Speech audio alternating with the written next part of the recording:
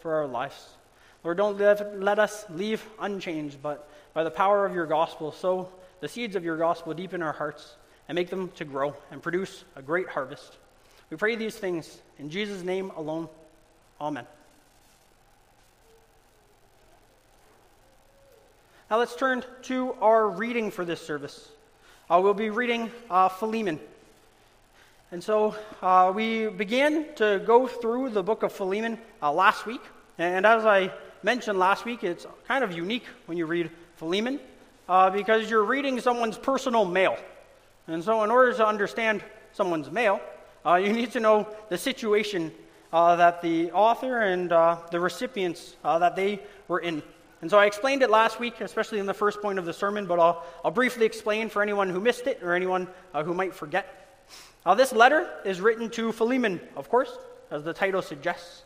And he was a rich man living in Colossae.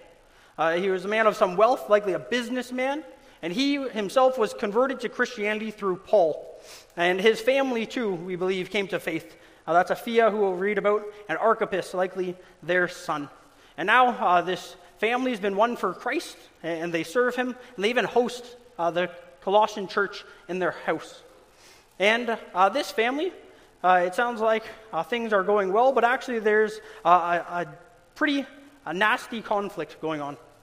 This family had a slave whose name was Onesimus. And it seems that their household slave stole some money and ran away to Rome to start a new life.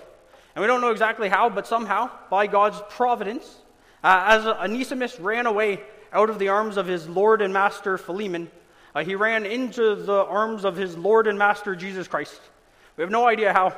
Somehow in Rome, Onesimus ran into the Apostle Paul. He listened to his preaching, and he came to love and believe the gospel of Jesus Christ. And now, this letter is coming with Onesimus, who the Apostle Paul has sent home to Philemon to be reconciled to his old master.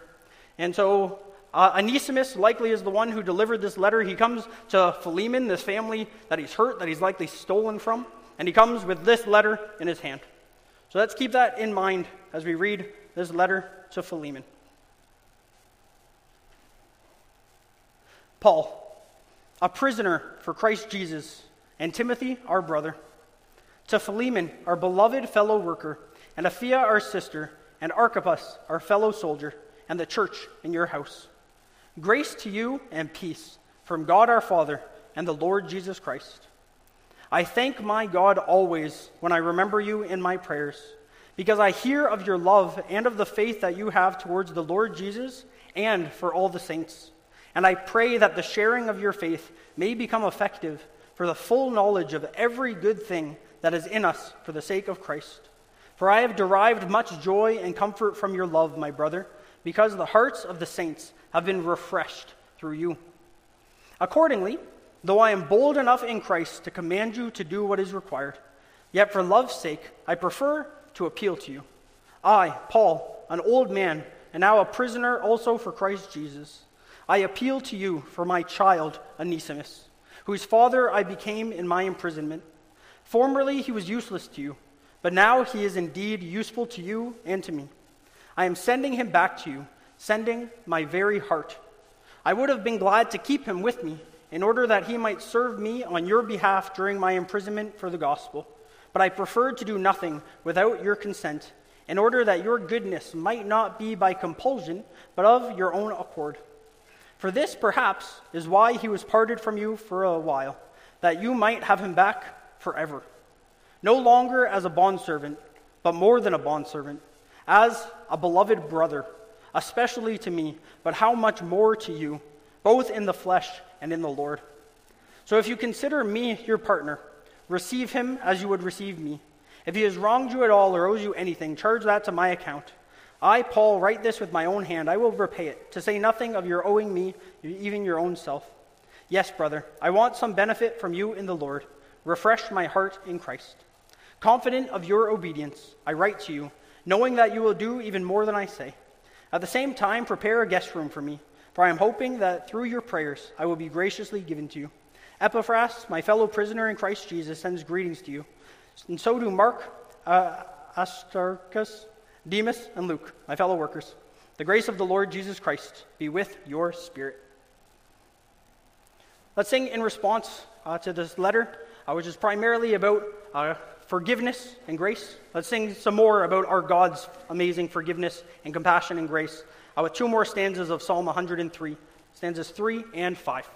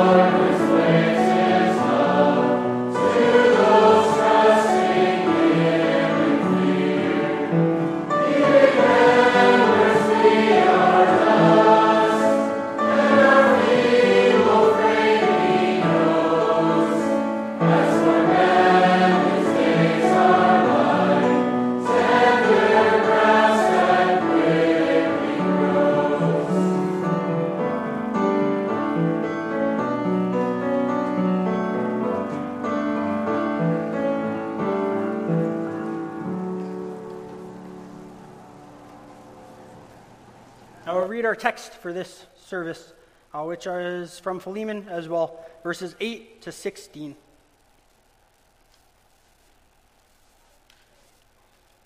Accordingly, though I am bold enough in Christ to command you to do what is required, yet for love's sake I prefer to appeal to you. I, Paul, an old man, and now a prisoner also for Christ Jesus, I appeal to you for my child Onesimus, whose father I became in my imprisonment. Formerly he was useless to you, but now he is indeed useful to you and to me. A quick little note there, that seems like a weird sentence, unless you realize Onesimus means useful. And so it's a little pun from the Apostle Paul. You're supposed to laugh when you read that line. Formerly he was useless to you, but now he is indeed useful to you and to me. I am sending him back to you, sending my very heart. I would have been glad to keep him with me in order that he might serve me on your behalf during my imprisonment for the gospel. But I preferred to do nothing without your consent, in order that your goodness might not be by compulsion, but of your own accord. For this perhaps is why he was parted from you for a while, that you might have him back forever, no longer as a bondservant, but more than a bondservant, as a beloved brother, especially to me, but how much more to you, both in the flesh and in the Lord. So far, our reading of Scripture.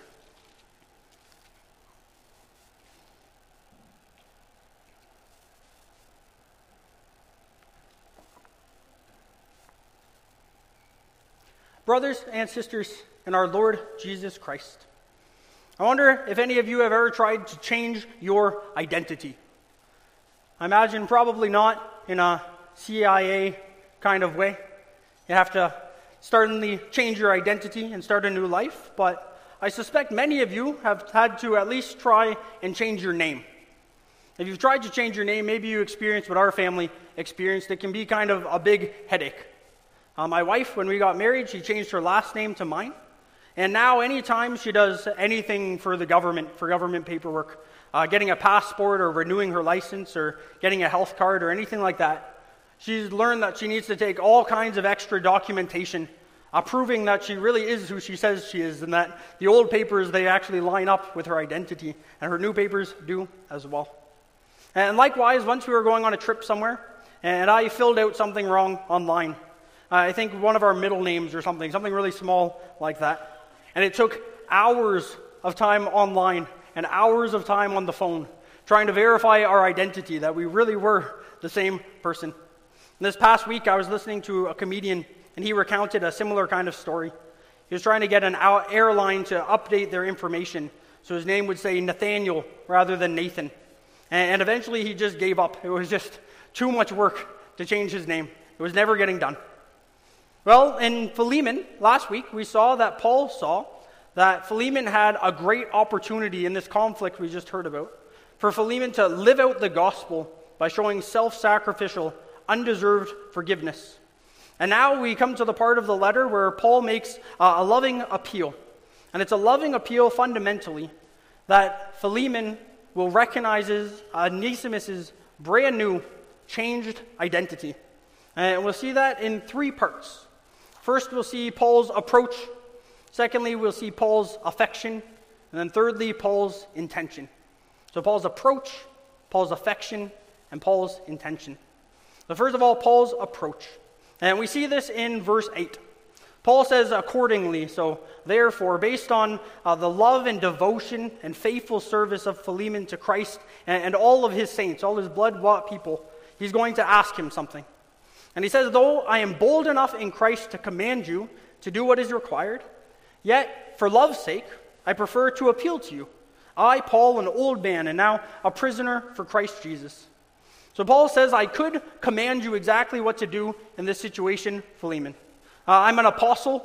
I'm an eyewitness of the resurrected Christ. I've been sent out by Christ himself to spread the gospel and be the foundation of the church. But Paul, this great apostle, says, I don't want to command you.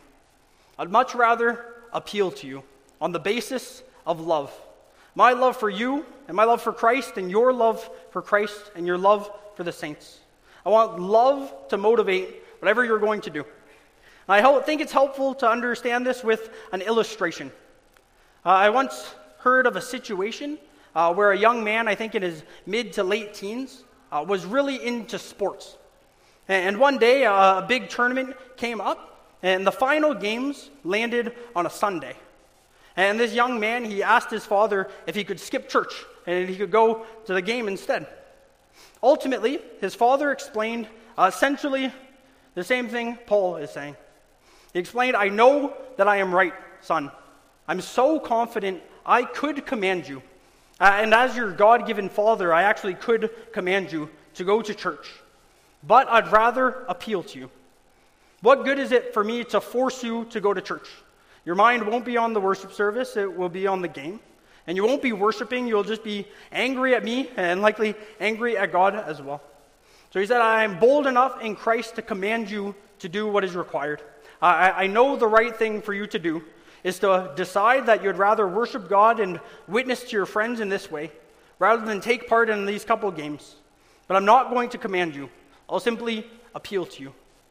And unfortunately, that young man came out when it was time to leave for church in his soccer cleats. And he went to the game instead. And this man, when he was growing up, he told me this story. And I asked, what happened at the game? Did you win or did you lose? And he said, I don't even remember, honestly. All he remembers is realizing at some point his father was right. His father was right to be bold enough to command him in what was required. And his dad was right not to command him. Because all that commanding him would have done was change his behavior. It wouldn't have changed his heart. It wouldn't have changed his mind. He wouldn't have been in the service.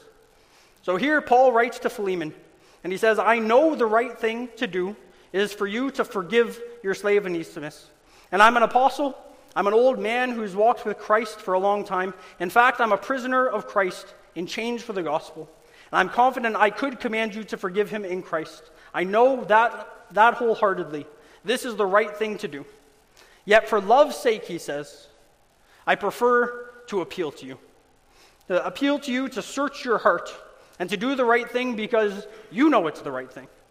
To do the right thing because you want to do it. And I think we can all learn from this, can't we? Especially as people called to be in leadership positions.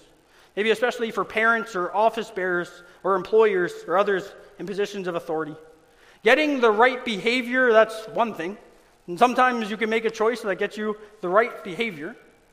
But getting to the heart, that's a completely different thing. And that's Paul's aim here. He doesn't want Philemon to forgive Onesimus on the outside and then become bitter on the inside. Paul wants Philemon's heart to be transformed by the gospel in such a way that he wants to glorify Christ self-sacrificially in this way.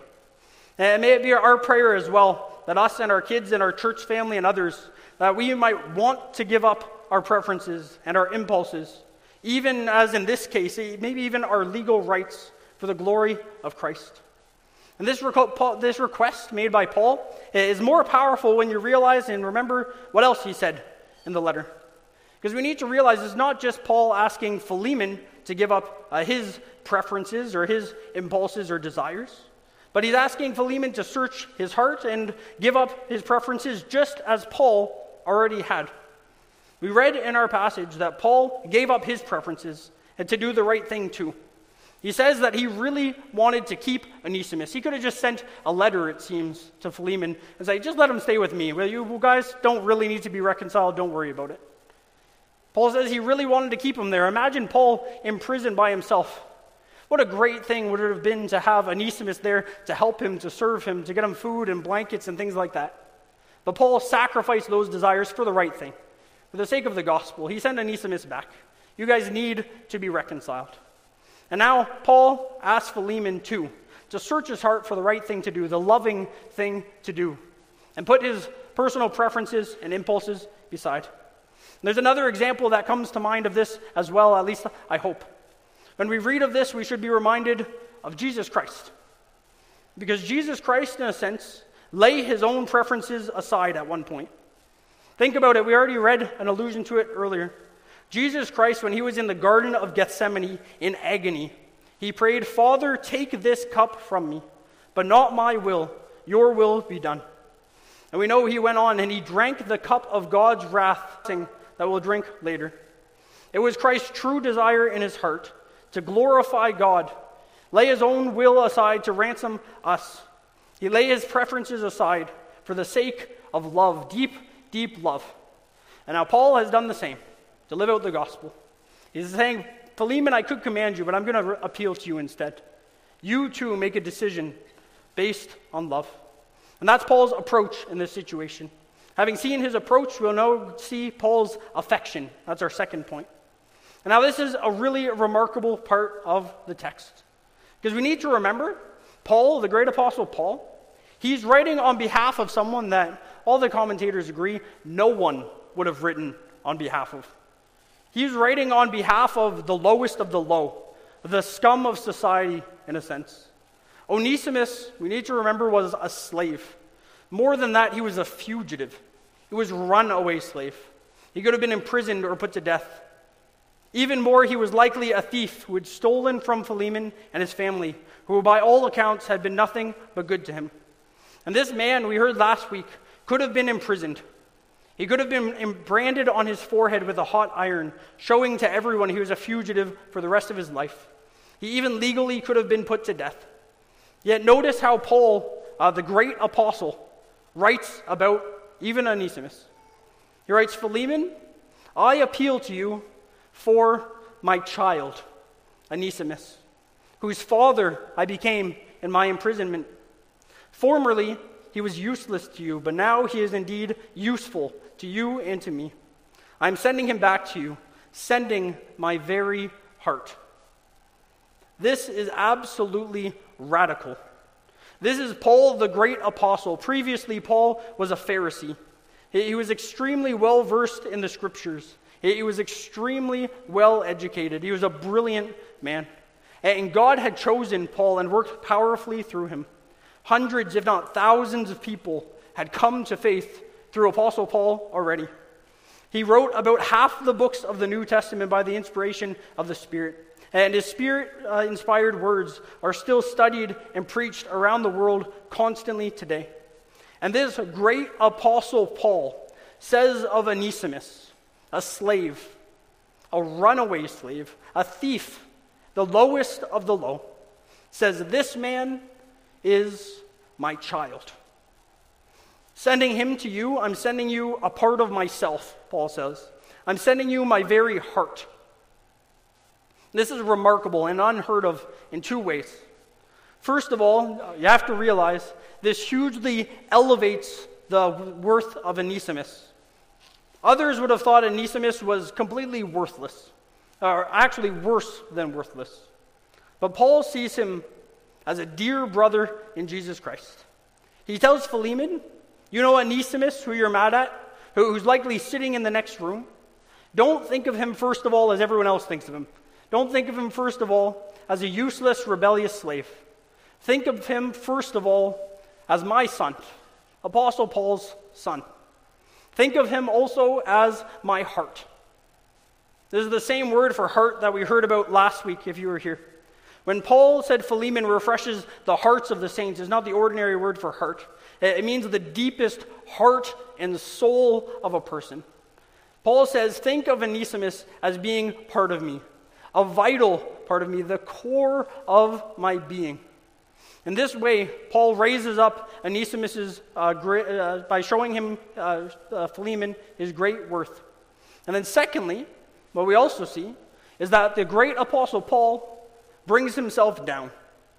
He connects himself to the sinful slave, and he says, I'm his father. I love what John Calvin notes on this passage. He mentions the great condescension of the apostle Paul here, that he would lower himself, calling a slave, a runaway, and a thief his son and his very heart and soul. This is unheard of, and it's remarkable, and it's beautiful and powerful, or it should be, because it's just a tiny picture of what Jesus Christ has done for you and for me, isn't it? It's the exact same thing. By nature, you and me, we were slaves. We were runaways from God. We were rebellious. We rejected and hated God. We just stole from him, just helped ourselves to his stuff, but didn't want him. We were dead in our trespasses and sins. Yet Christ came and he raised us up. He raised up your value and mine way higher than we would ever think he should have. He said and showed that we were worth dying to save. He showed that you and I, we were incredibly valuable to God for some reason. Isn't that amazing? Our great value in Jesus Christ. More than that, Christ lowered himself to do it. Christ came down from heaven, and he drew near to tax collectors and sinners like us. And he came alongside us, and he called us brothers and sisters and friends. By nature, we were worthless, but Christ declared our great worth to him. We were worth everything to him. We were worth dying for him. What a Savior we have in Christ. And more than that, Christ too claims us not just as a brother or a child or a friend, but he claims us as a part of himself. Just as Paul says, Onesimus, receive him as my own heart. We are the church, and the church is Christ's own body. When Paul, the author of this letter, when he was persecuting believers, what question did the risen Christ confront him with? Do you remember? He said, Saul, Saul, why are you persecuting me? As Paul identifies himself with the slave Onesimus, Christ identifies himself with you and with me. He came down from heaven to give his life so that he might elevate us. And we're about to remember and celebrate. He gave up his life. He gave up his body and gave up his blood for us.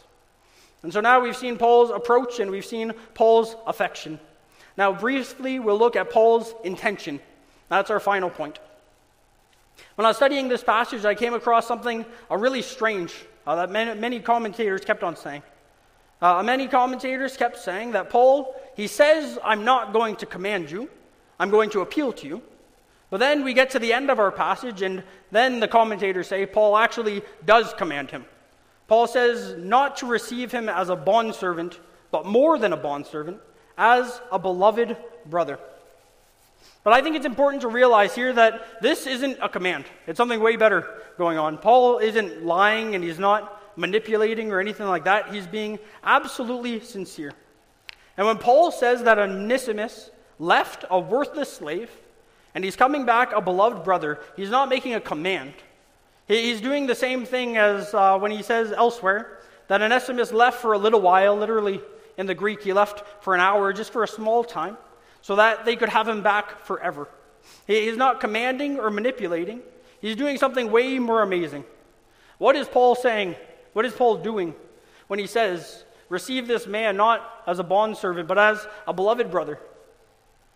Paul isn't commanding, he's simply stating a fact. Something radical has happened here. This man who left, Onesimus, his worthless slave, he's coming back a radically different person. A completely changed man. Paul says this throughout our text. Paul says, I became his father, and he's my child. There's some unique imagery there, isn't there? In other words, Paul is saying, by God's grace, he came to me. He heard the good news of Jesus Christ, the Messiah, sent to save sinners and bring them back to God. And he was born again. This isn't the same old Onesimus sitting in your next room. Previously, Paul says, making a pun on his name, like I said, he was useless.